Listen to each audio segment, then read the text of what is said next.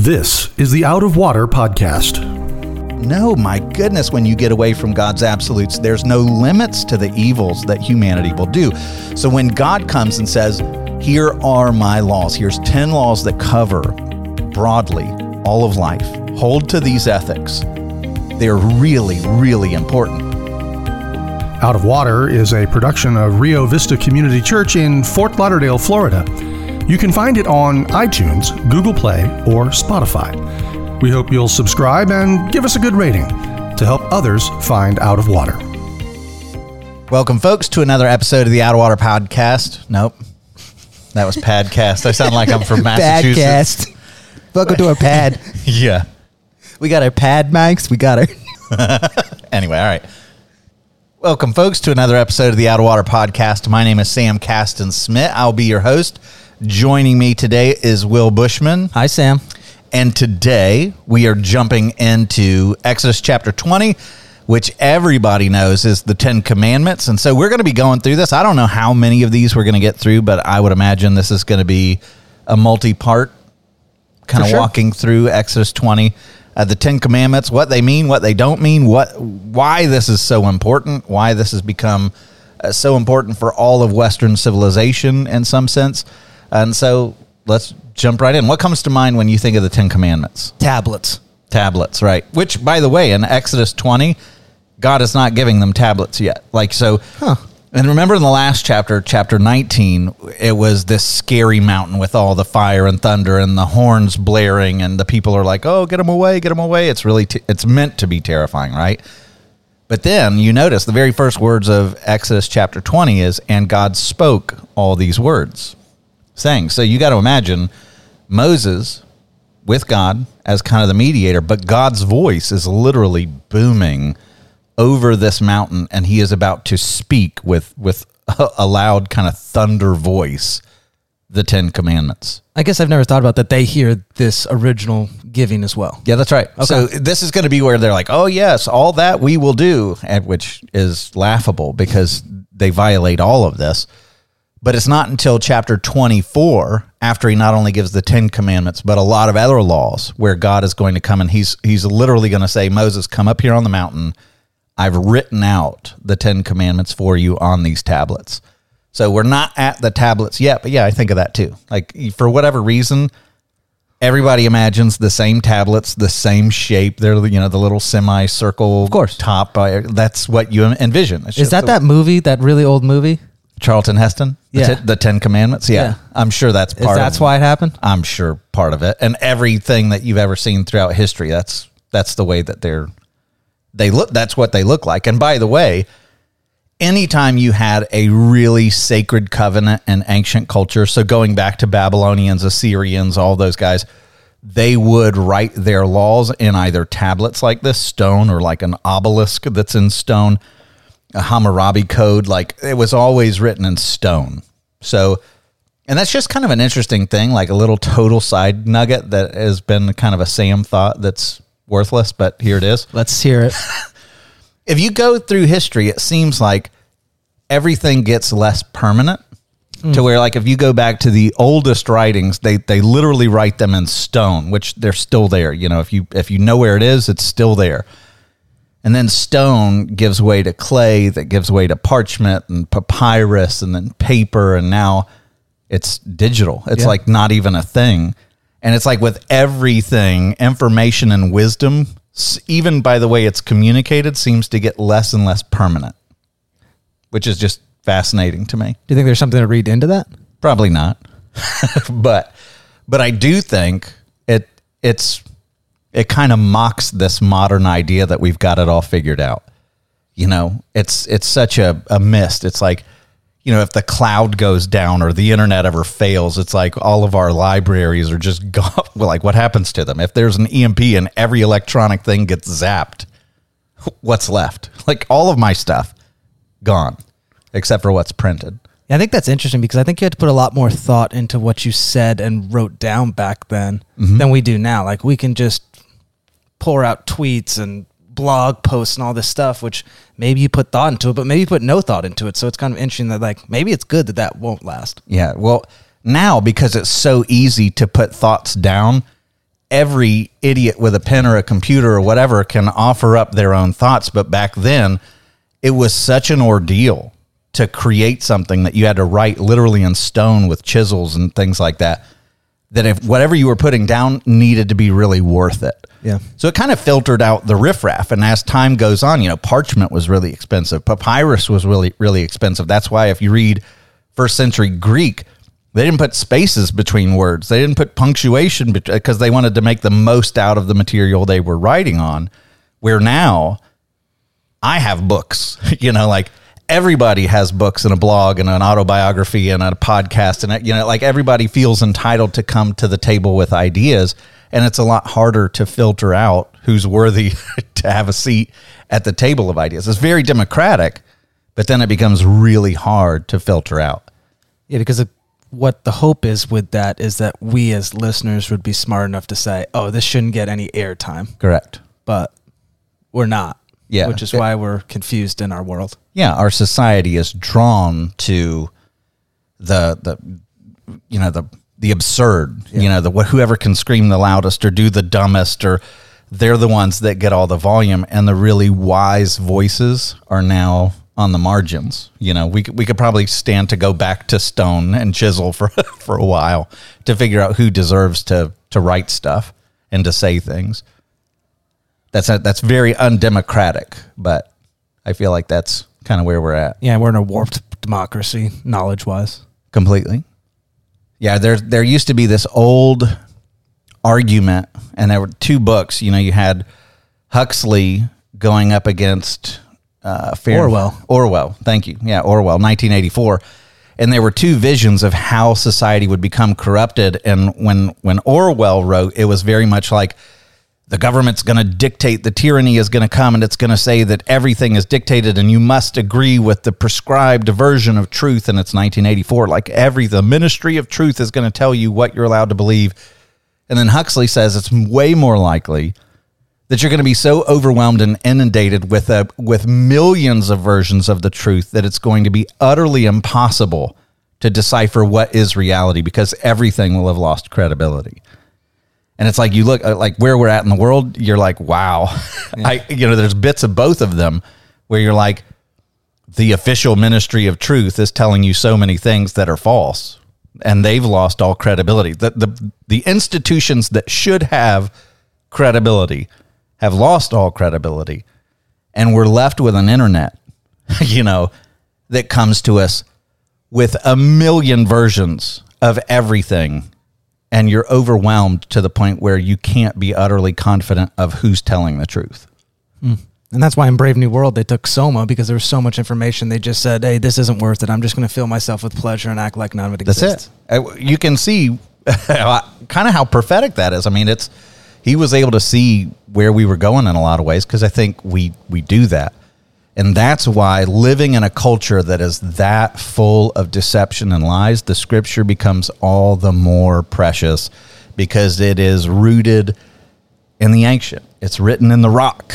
It hasn't changed. It's held up through all these centuries and millennia as a key to civilization and what makes prosperity for the family, for society, for cities. It's held up, and we need to get back to it as the bedrock of how we see life, right? And so let's jump in to the Ten Commandments. So it says, and God spoke all these words. So he's speaking them out loud, saying, I am the Lord your God, who brought you up out of the land of Egypt, out of the house of slavery.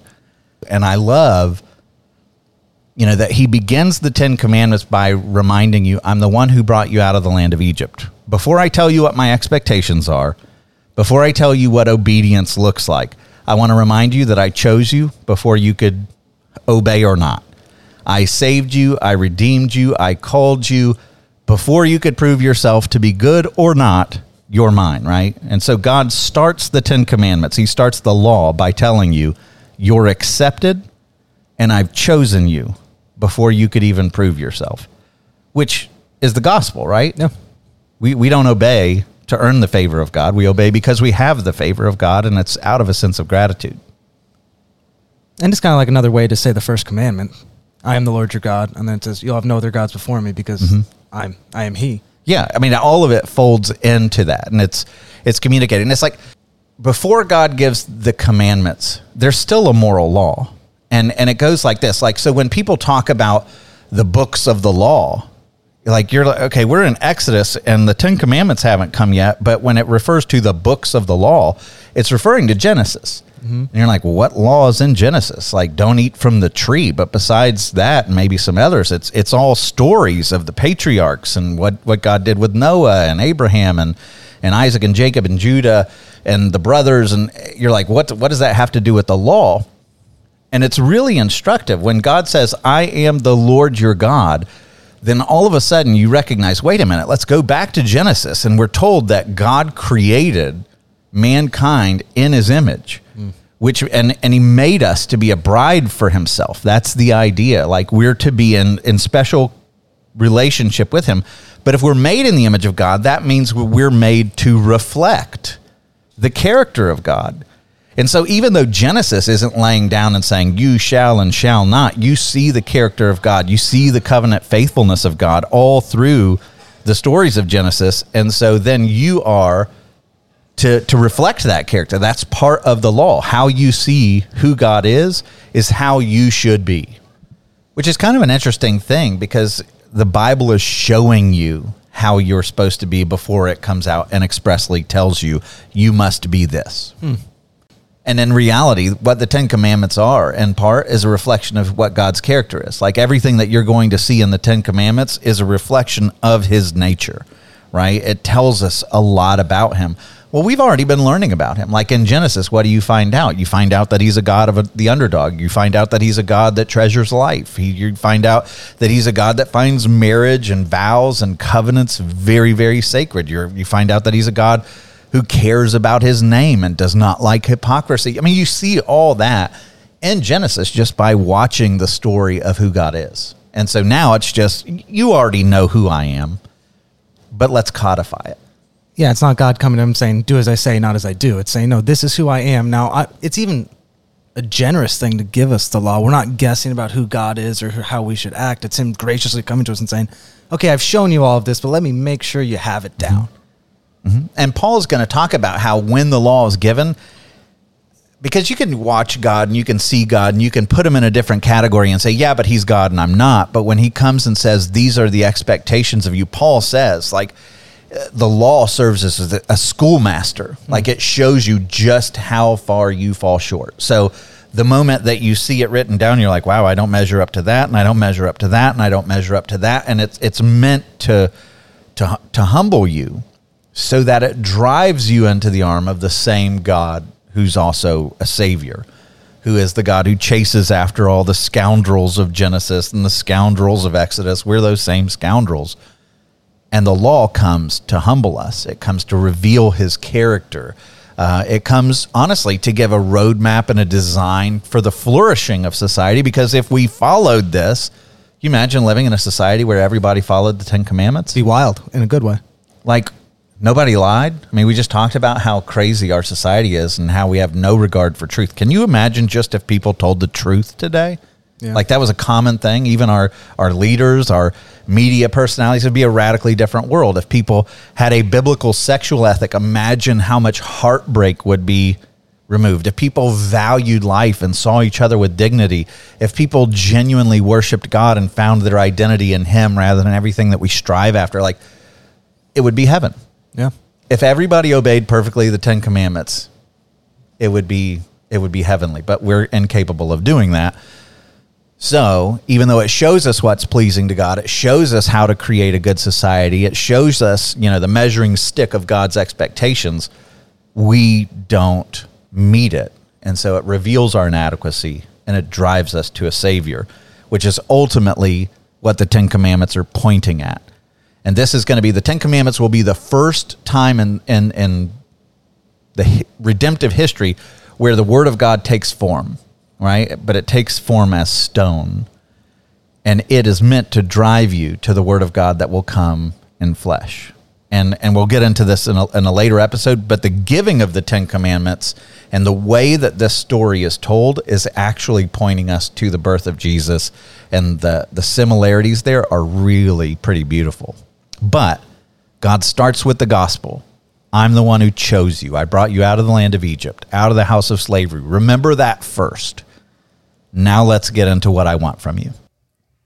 So one of the other things, like we don't, in our modern society, we do not like anything that comes and says, I have authority, universal authority that tells everybody how to live, right? Of course. Well, we can't handle that because everybody should do, you chase what's true for you.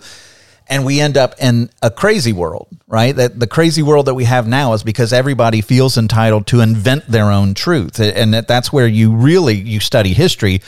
When Hitler decides that we're going to Hitler right out of the gate.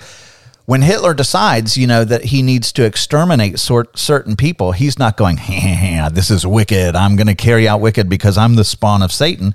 No, he thinks he's doing good because he has a worldview that says the weak should not be in the world. He has a Darwinian worldview that says, I want to perpetuate the strong. And how do we do that? How do we make humanity better? Well, we need to get rid of all of the weaker genetics that we find and the criminal genetics and the deformed and everything else. And that's not the first time you see that in history. That was the norm before Christianity took over the world. If you go back to the Roman tables of the law, you were required, if you had a deformed infant, to kill it, right? So we go, that's atrocious. But even modern day, if a baby in utero is diagnosed with Down syndrome, there's a 90% abortion rate, right? Oh. So we still have this idea that life is valuable so long as it's life I think is worthy of life. It's really kind of gross. We're not that far off. We dress ourselves up and we say that we're modern, but we still do all this. And so getting back to Hitler, when Hitler did all this and the war crimes that, the world came together and said, how do we punish the Nazis? They were following the law. They were following the law that Germans had approved. And how do we punish them for following the law? And they ran into this conundrum in a world that had started walking away from God even back then. They were like, how do we hold them accountable? And so the Nuremberg trials come along and they're like, we have to presume that there's a law that's higher than men. That's the only way that we can hold the Nazis accountable, is there has to be a higher law than men's opinion. And we're going to hold them accountable. And so the same thing you find in Martin Luther King Jr. when he starts protesting against the evils of racism. Listen, he writes this from the letter from a Birmingham jail. He says, one may well ask, how can you advocate breaking some laws and obeying others? The answer lies in the fact that there are two types of laws, just and unjust. I would be the first to advocate obeying just laws. One has not only a legal, but a moral responsibility to obey just laws. Conversely, one has a moral responsibility to disobey unjust laws. I would agree with St. Augustine, who's writing, 1,600 years earlier. St. Augustine says an unjust law is no law at all. And so then Martin Luther King Jr. goes on, he says, now what is the difference between the two? How does one determine whether a law is just or unjust? And so here we go, because that's the question. There has to be something above competing opinions. And he says, a just law is man-made code that squares with the moral law or the law of God. An unjust law is a code that comes out of harmony with the moral law, to put it in terms of St. Thomas Aquinas. And he's writing all this from memory, which is remarkable. He has no books. He's just writing this. Wow, I didn't know that. In terms of St. Thomas Aquinas, he says, an unjust law is a human law that is not rooted in eternal law or natural law. And so the moment that we get away from anything that's eternal, that's established, that's above all human opinion, man, we're in the weeds where we're a boat that's pulled up anchor, and you never know where that society is going to land, and what it decides is moral. Yeah, we talk about this not all the time, but when we think about the concepts of good and evil, for us to be able to call anything good and for us to be able to call anything evil, there has to be something outside ourselves, or like they're saying, it's unjust, because what's going on in 2024 it's crazy. It's crazy. And if you did this in 1914, they'd be like, no, wrong. But just look how your mind. Long it's gone. Mm-hmm. And just in this short period of time, it's like, oh, everything's different. So it's based off of what we think and who's in control at the time, then every single time something different's going to happen. And any time that you buck the law of God, because God created the world, he designed the world, and he wove these moral laws just like he wove the physical laws through everything. When you disobey them, there's consequences. It's going to bring strife. It's going to bring trouble. Everything gets out of whack. That's why even people who think, oh, I don't want to be under the biblical law, I don't think that's the truth, right? Almost everybody agrees we're on the wrong track and society's falling apart since we've abandoned it. Yeah. Like, I don't think people come away and go, you know what, I like our society better now that no one tells the truth and no one values life and crime is rampant and down the line. Like, nobody goes, this is good.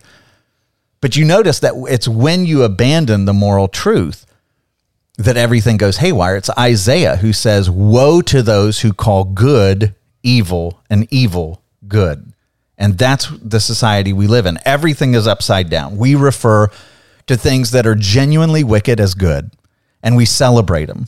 And then we find things that are noble, that are virtuous, and we punish them now. You know, I just saw the headline where people that were singing holy, holy, holy and singing Onward Christian Soldier and praying for people as they were coming into an abortion clinic were just prosecuted and face up to 11 years. And who knows how that's going to turn out.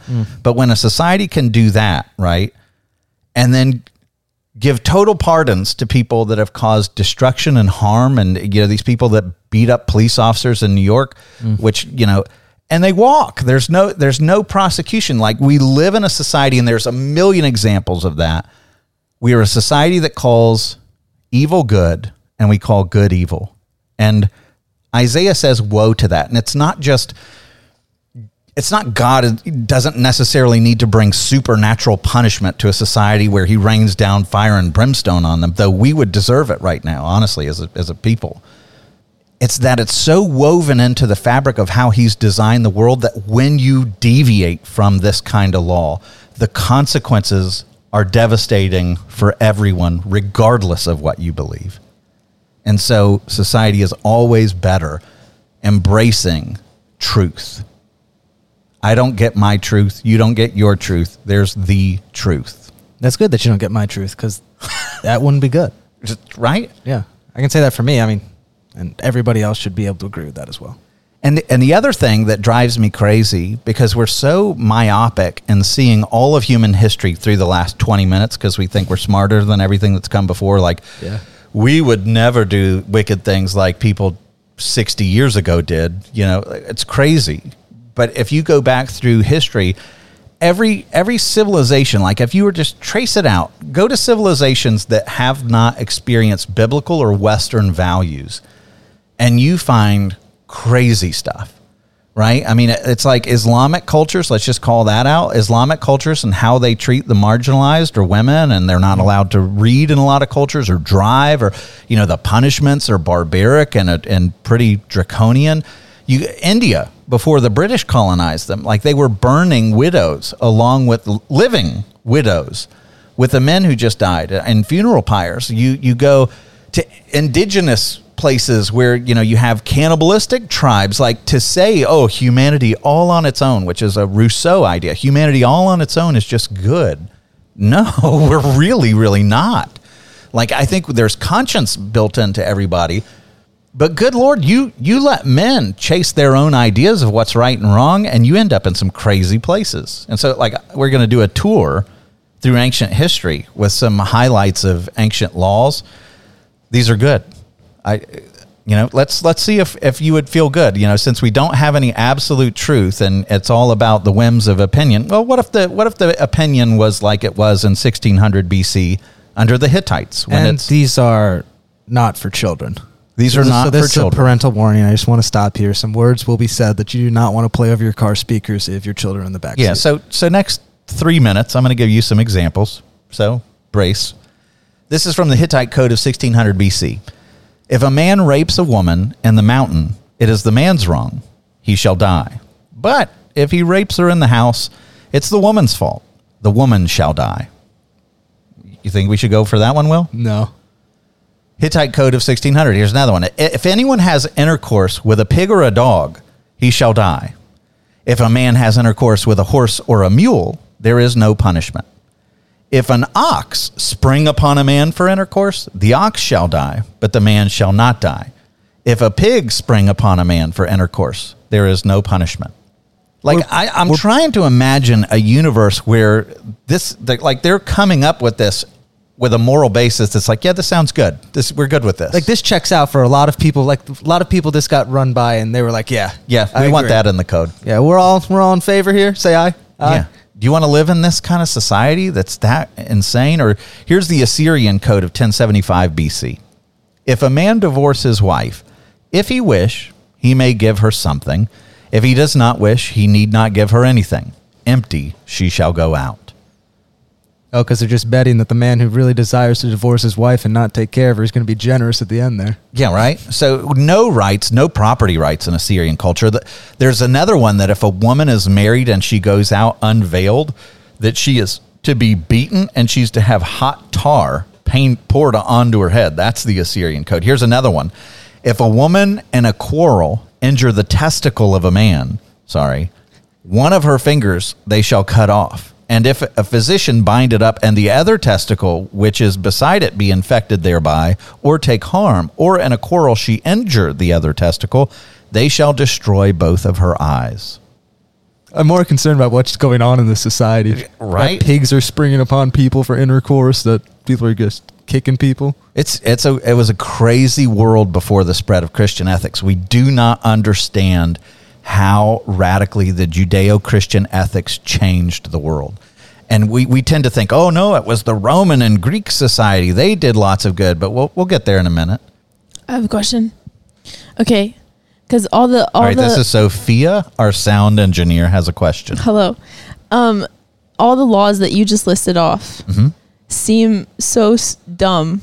Like, what does it matter? Like, that, what situation do you have to be in for that to matter, that you have to make a law out of it, right? And then earlier... Let me put it to you this way. If you lived 300 years from now and you read a law that said if parents do not allow the state to genitally mutilate their child, that child shall be removed from their custody.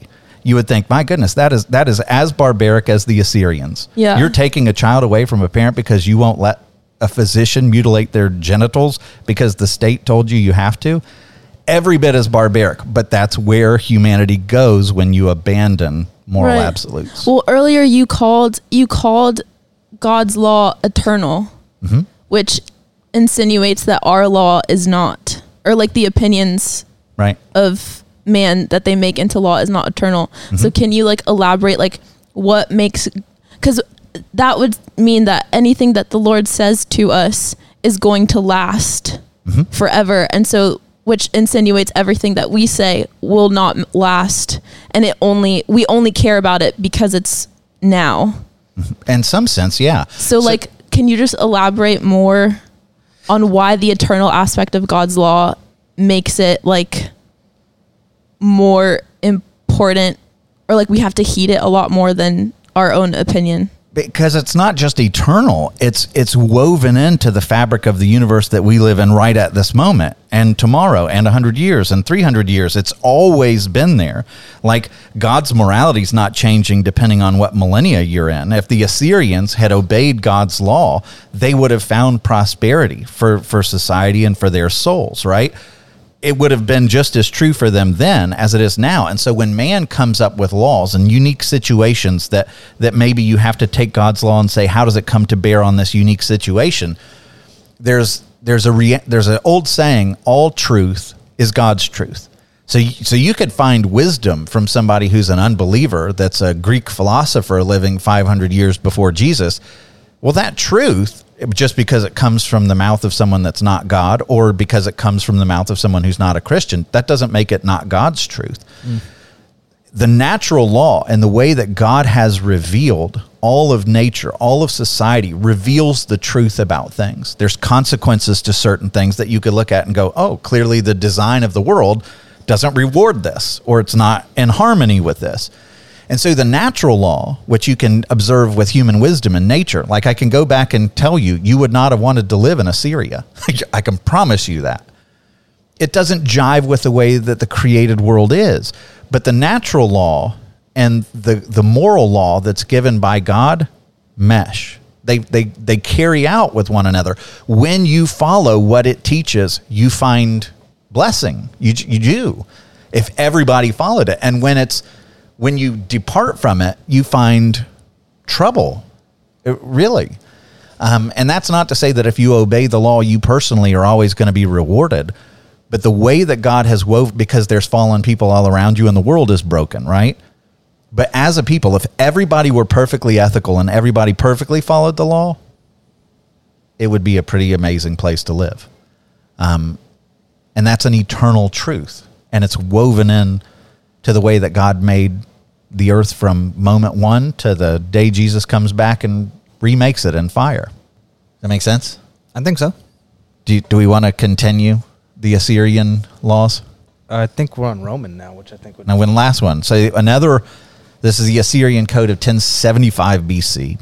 Unless it is forbidden in the tablets, a man may strike his wife, pull her hair. Her ear he may bruise or pierce. He commits no misdeed thereby. So you could beat your wife in that. And by the way, Islam allows for you to beat your wife. I've heard imams giving commentary on how to do it appropriately. So now we get to the tables of the Roman law, and I mentioned this one earlier. A notably deformed child shall be killed immediately. To a father shall be given over a son the power of life and death. So back in there, they had a tradition called paterfamilias. And what that meant was the dad makes all decisions concerning the home. And you had infanticide, where if a female was born, they were far more likely to be killed. And the dad would say, nope, we don't want that one. We have letters written from Roman soldiers back home to their expecting wives. If it's a son, keep it. If it's a daughter, discard it. That was not uncommon, but that was in the patriarchal society of Rome. Are we good with that? Because that was a popular whim of humanity for a while that diverged from what the biblical teaching would be. Another one in the table, women, even though they are a full age, because of their levity of mind, shall be under guardianship. In other words, you can't trust women to make decisions for themselves. They need to be under a male guardian at all times. If she can't provide for herself or figure out how to get somebody to be her guardian, all of her property and property rights goes to a male. They'll take the entire estate. This is why in the ancient world, Jesus particularly is very hard on divorce, because men would be like, well, I don't want her anymore, and just send her out. And she had no property rights. She had no recourse. She was totally at the whims of that ancient society. Plato and the Republic, probably everybody, I think most philosophers would say this is probably the greatest philosopher who ever lived, right? Certainly the Republic is right up there at the top. A poor man who is no longer able to work because of sickness should be left to die. Well, do you want to live in that world? Not at all. Here's another one. This is Plutarch, 1st century. So this is the lifetime of Jesus, right? Plutarch. With full knowledge and understanding, they themselves, he's talking about people in Carthage that would go and worship these pagan gods. So this is in the Roman Empire. With full knowledge and understanding, they themselves offered up their own children, and those who had no children would buy little ones from poor people and cut their throats as if they were so many lambs or young birds. Meanwhile, this is the haunting part. Meanwhile, the mother stood by without tear or moan. But should she utter a single moan or let fall a single tear, she had to forfeit the money, and her child was to be sacrificed nonetheless. This is Rome. So we're talking about the great days of the Romans and the Greeks, where it's like, let the poor die. If you can't work, you're meaningless. Children have no right to life. Men can just kill people. Women are buying the children of other women to sacrifice and kill. And they're not allowed to cry because nobody wants to be inconvenienced by a guilt trip of this mother who's weeping over her slain child. This is the world that the gospel was born into. And when we think, oh my gosh, apart from the gospel and apart from the absolutes of God, we're just so much better because we're enlightened now. Like, it was the most enlightened society. The Germans had all the technology and all the music and all the philosophers. They were the height of Europe post-Enlightenment, and it led into the greatest evil that probably the world's ever seen. And so when you say, oh, human wisdom, we're beyond all this now. No, my goodness, when you get away from God's absolutes, there's no limits to the evils that humanity will do. So when God comes and says, here are my laws, here's 10 laws that cover broadly all of life, hold to these ethics. They're really, really important. And when you hear people say the Judeo-Christian ethic is really important for the foundation of the West, that cannot be overstated. The 10 Commandments are so important. And once you abandon them and say, we'll figure it out on our own, oh my goodness, please let me find a different place to live, because that's not going to end well. It's just kind of fun. It's just all very revealing about like what we care about and what we don't care about, I think, is what I'm getting from all of this, which is kind of scary. Because you think of like all the laws we have today, it's just like very, like everything that everybody goes so hard for reveals so much about what is quote unquote like eternal to us, and then everything that the Lord is like, no, this is what matters, doesn't actually matter to anybody. And I think that's just a little scary to me. Yeah, just like God's law reveals the character of God, our laws reveal the character of our gods, little g gods that we chase after. Like our laws just come from what we worship, and this is what's right for us, and we can see that it's a messy human heart world right now. Yeah. I mean, and it doesn't take a genius. I mean, if as a pastor, I can tell you that every time I'm counseling somebody that is really devastated by life, I can tell you it's the cruelty of the gods they worship. It's I'm chasing after money. And it doesn't care about you. It'll enslave you. It'll make your entire life revolved around the pursuit of it. It's not going to give you one iota of peace or love or value, and it'll enslave you. Sex. I mean, if you chase sexual pleasure for the rest of your life, I can tell you it is going to make a mess of your life. It's going to wreck your relationships. It's going to wreck your health. It's like God's design. You're not meant to chase these other gods. They will abuse you. They will leave you hollow and empty and miserable and depressed. You're not supposed to chase them. And so when God comes with the 10 Commandments, we look at laws and thou shalt and thou shalt nots and like, oh, God's this big bully tyrant. But let me put the 10 Commandments. So we're going to run through them, because obviously we're not going to make it very far in this first episode, which I'm good with, because I think understanding the importance of the 10 Commandments is really good before you just get into the thou shalts and thou shalts. But let me just, if I could rephrase it. Here's the 10 Commandments if God were giving it a positive spin, which we should, because it is meant to come with this positive spin. So the first of the commandments is, you shall have no other gods before me. And so what that means is, from a positive spin on that, is we praise God by recognizing that everything belongs to him. And think about how that frees you up. Like everything is in submission to him. I don't control it. I'm not in charge of it. I don't have to sit and fret about how everything's going to play out, because you know what? I'm not sovereign. He's God. I'm not. Like there's some freedom into that. I have to do my part. God calls me to play a role, but ultimately he is the one who's sovereign over all results. Everything belongs to him, which means he's in control and he's sovereign. If he loves me enough to die for me, then I can yield everything that I want to be God over to him and trust that he knows what he's doing better than I. And man, there's peace in that. That's a beautiful gift that God has given to us. Then the next one, we glorify God by recognizing that he alone can satisfy us. If God is telling you, don't chase after your internal personal satisfaction by chasing money and sex and all these other power and reputation and people pleasing and all counseling is filled with people who's chasing those things. They leave you empty. They leave you hollow. They leave you insecure. But what if God said, I alone satisfy you?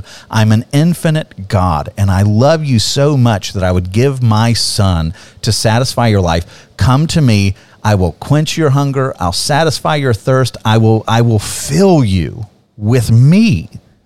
Just let go of these petty dead idols that can't do anything for you. Like, what a loving God to make that offer. Like, that's a really positive, amazing thing. Or don't take his name in vain. Well, we honor the Lord by respecting his name and his identity. Like, think about this. God is saying, here's my character. Here's who I am. I'm calling you to share in my identity, right? You call yourself Christians.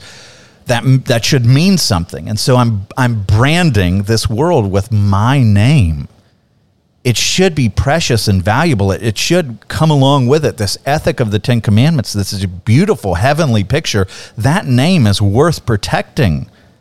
Have something that's sacred, because living in a world where nothing is sacred is gross.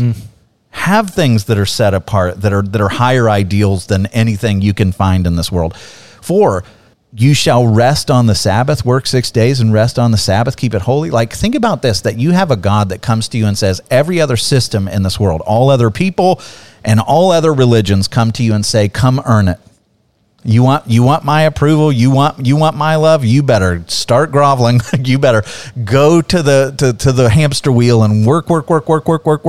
And here you have a commandment that is so kind that God says, stop. You know what? Like, you're precious to me because of who you are. Yeah. It's not about you spinning and doing and everything else. I want you to stop and just come be with me. Wow. Like, what an incredible offer. And then you get to the 5th one. We honor our parents, right? Because we believe that family is a sacred gift. We honor those that have come before us. We're humble enough to know that generations that have come before us might have learned a thing or two by walking through life ahead of us. So it's honoring the elderly. Not to murder. Well, we treasure human life. It's sacred and it's worthy of dignity. Of course, like, do you want to live in a world where that's not a thing? Or don't commit adultery? Man, we hold that marriage is sacred, and you should have a relationship in this world with someone that is entirely trustworthy, that loves you, that is a sanctuary for you, that you're safe with, that you don't have to worry about sharing and perversion and everything else outside of that. Like, it's really sacred and wholesome and beautiful. And stealing, right? Don't steal. Well, we respect property and the labor of others. We're not just mooching off and stealing and breaking in and looting and living in a society where anything you own is up for grabs. There's no security in that kind of society. Who would want to live that? And so God's saying, if you're going to be my people, this is what it looks like. Don't lie. Don't bear false witness. You're devoted to the truth. And you're protecting the reputation of others. You're not slandering them. You're not gossiping about them. You're upholding the truth, wanting things to be beautiful. And the last one is, not coveting your neighbor's wife or your neighbor's stuff. Well, you're grateful. If you're not coveting, that means that God is calling on you to cultivate a heart of gratitude that's grateful for what you have, and you're not seeking everyone else's stuff. This culture of envy that we live in right now, where everybody else is the enemy and they've taken all of our stuff and we have to go get it back, and we're at war with each other over what everyone else has and how we're privileged and we're oppressed and everything else. Stop. Be grateful and content with the life and the blessings that God has given to you. Imagine a world that took the 10 Commandments and the beauty that comes with them and all of those positive implications. Imagine a world where we had wise leaders that are like, yes, this is the kind of society that we want to craft for our people. And by the way, the kind of parents that take this and say, this is the kind of life I want for my children. It's beautiful. And everything else, everything that goes outside of this is destructive. It just breeds tears and depression and anxiety and insecurity. Like, I don't want to live in a world like that. The reason why I'm looking forward to heaven is this. This world is always going to be a broken version of this, but it doesn't mean that we should pursue it. That our prayer should be that we want heaven to come down. We want this earth to be as it is in heaven, because as it is in heaven is this. And so that first commandment, which I think we may only get through 1 or 2 commandments today, which I'm good with. But that first commandment that says, I'm the Lord. I'm the one who brought you up out of Egypt. You shall have no other gods before me. Well, what that means is, if you take away the universal nature of truth, where God's truth in the 10 Commandments, because what he's saying is, I'm the Lord, none of you are. I'm the one who has authority, ultimately, in the realm of truth. None of you do. Well, like, imagine our society just takes an eraser and takes that universal umbrella of truth that is over all of us, that we should all subscribe to because it's reality. It's reflected in the natural law as much as it is in the scripture. And we go up to God and we go, we don't want your opinion anymore, God, and we erase him. And so now that umbrella that's universally true over all people is gone. What gets to make truth now? Whoever's in charge. Whoever has the power at that moment. And it's always changing. It's always changing. And so that's where you find, totalitarian governments. Well, guess who, when Hitler seizes and he becomes high and mighty, he makes the morality. When you go to communist China, Mao gets to make the morality. When you go to the communist revolution of Russia, Stalin or Lenin gets to make the morality. And how does that work for everybody under that? Not good. Not good. Massive millions of people die. Whenever you have no consensus, no societal agreement that there is one truth that speaks over all of us, then it becomes might makes right. It's whoever can seize the power. And that, by the way, let me pause there because it's what we see in our society. Do you want to know why our society is so filled with hatred toward our political opponents? It's because for the first time in a long time in our nation's history, we don't have a universal truth. We don't have a God that speaks over the nation that everybody goes, okay, I believe this. We hold this in common, right? So if there is no God, then it becomes like we just talked about. Whoever has power gets to determine all things. And there's a lot at stake as to who becomes in power because we've abandoned the higher power that's above all humanity. And so now whoever wins the presidency and whoever controls Congress and whoever's on the Supreme Court gets to determine things that if you were to talk to our founders, they have no voice in. They do not get to make right and wrong. There is a truth that reigns over all people that our founders would say were self-evident, right? These truths that are self-evident. And where do they come from? From our Creator. And these rights are given to men. Now we live in a culture where we've erased this idea of a universal truth and a God that speaks virtue and systems and ethics over all of us. That's gone now. And so we have this battle of people, and people like me that are like, what do you mean that's virtuous? How in the world how have we become a society that has embraced behaviors that are utterly hostile to what God says? And now everybody's frantic about who gets to determine what truth is. And we hate the other side because now it matters. Because might, we live in a society now that's not under the Lord. We live in a society where might makes right. And we want our side to have might. It's a scary, scary situation. Yeah, especially in our country. And I guess that's all we know is that we have to be careful to keep whatever side you're on, your side accountable because we've watched this since 2000 maybe. That's all I can think about. But the flip-flop, like one party's in charge and they do whatever they want because they have the power. Then, all of a sudden it flips over and they're now just trying to get back for the last 4 to 8 years that you did. And we've been on this cycle of flip-flop where we're just trying to gain back power. When we finally have it, and we just crush everybody on the other side and all the values of the other side and whatever it is, that it just becomes complete chaos. And we have to be really careful. Like we're going to have to stop that cycle or we're not going to have a country anymore. Yeah. I mean, we're teetering, it feels like. Yeah. If I'm looking at both sides, one of the interesting things, and maybe we'll finish here, I don't know that we'll get beyond the first commandment, but I'm all right with that. Like I said, when Jesus is around, they had real political divisions among the religious, right? You had the Pharisees and you had the Sadducees and you had the Herodians and the Essenes and the Zealots. And I mean, everybody comes with a unique thing. And the thing that I find interesting is when you go to the Bible, because in all those cultures, you could plug them in like, okay, this group is very much like the Republicans and this group's very much like the Democrats and this group's very much like the Libertarians. And you can kind of plug in like they're very similar. And what's interesting is every single one of those groups hated Jesus. Because the reality is when you're following the Lord, he does not fit nice into any of those political paradigms. He calls everybody to stretch.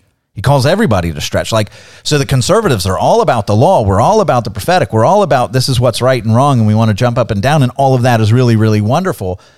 But why didn't Jesus get along with them? Well, he offered grace. And he said the worst things about them. Yeah, he was very angry at them, right? Because they were oppressive with their stuff. And so he comes and he's very much about the law. He's very much about virtue. It's really important to him. He dies for sin, right? He's not a fan. And yet he's compassionate and merciful.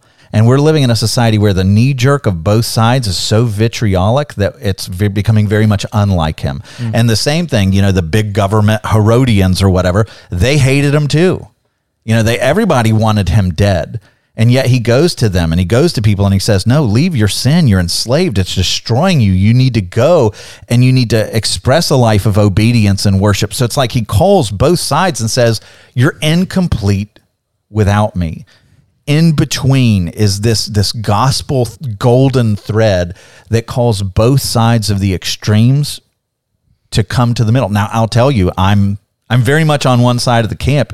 I think probably a lot of people know, I think the division is disproportionately, I don't think there's a moral equivalence between the two major parties right now. I'm very much rooting in one direction, but I'm terrified that my camp is going to overreact, right? And I think I'm terrified that the other side sees everybody as evil who's not exactly like them. And if Jesus were to walk in between the two, he would be savaged today. He would be hated by everybody just like he was back then. And so the goal of the Christian is, yes, we need to get back to virtue. We need to see the 10 Commandments. We need to hold up the eternal truths, but to remember that when Jesus comes, he sees everybody who's struggling in all this mess, made in the image of God, worthy of dignity. He's gonna tell you the truth, and it might really make you angry, and he may have to shake the dust off his feet and move on to the next town because everybody in that town hated him. But he's gonna show dignity. He's gonna speak truth, and he's gonna show dignity. And believers have to walk through all this chaos, which is infuriating at times. And remember, we are a people who show grace and dignity as we speak truth. We need courage, but we need grace. Yeah, and I think it's to check ourselves on all these first. We talked about Plato, but he has that famous saying that the city is the soul writ large. So if our church is made up of a bunch of souls, it's saying, okay, are we as a church, do we value the 10 Commandments in a way that's noticeable? Because if you go down the list of those, even we live in such a crazy culture. Even just think about the Sabbath. Man, what a great ethic to give to a world who is dying from busyness and who's exhausted and overwhelmed and who's just trying to perform for love. And then when they finally get to the top, they're like, oh, is this it? Yeah. I've wasted my life. No one on their deathbed's like, man, wish I would have worked harder. Right. Wish I wouldn't have taken that extra Sunday off. Man, that's just one of the 10, and it could be just astounding to a world that is desperate need for the gospel. Yeah. Our church is in one of the more wealthy areas of Fort Lauderdale. And so we have a mix, but we have a lot of people that are captains of industry, CEOs that make very, very healthy livings. And you talk to them and they're, everybody's like, oh, they've got it made. And it's like you talk to them and they've chased down all this stuff and it's hollow. One of my favorite things that I came to realize about suffering is that the two greatest, it seems, in the Old Testament anyway, the two greatest pictures of suffering come from Job, right? One of them is Job. And what is Job's issue? He's lost everything. When everybody looks at Job, you're like, oh, I totally understand. That would have been miserable. You lose your family, you lose your industry, you lose your money. Everybody's, railing and spitting at him and hurling insults at him. Like, I totally understand that suffering. But the other book of the Bible that almost reads like almost suicidal to some extent, where he's like, life is meaningless, I wish I was never born, is Ecclesiastes. And what's his issue? He's got everything and it's empty. So think about that. Like, the greatest expressions of depression in the Bible, the Old Testament, are I've lost it all and I've got it all, which means all the stuff, it can't heal you. You can chase down all the money and all the fame and all the reputation and all the wisdom, and you got the writer of Ecclesiastes going, I've already been there. It's not there. Don't chase this rabbit. Don't get on the hamster wheel. You're going to spend your whole life chasing to nail this stuff down. And I'm telling you, I've been to the summit of that mountain, and it's empty. You need the Lord. And what is Job? I've lost it all, and the Lord was enough. Like, the message of both of them is all the stuff isn't going to matter. What you need is the Lord. And when you have the Lord, whether it's in abundance or little, it's enough. And the 10 Commandments is coming out of the gate saying, hey, he's called you.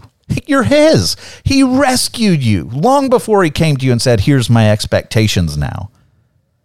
And then he loves you enough to give you expectations that are a roadmap of a life, a society, a family that will be healthy and blessed, right?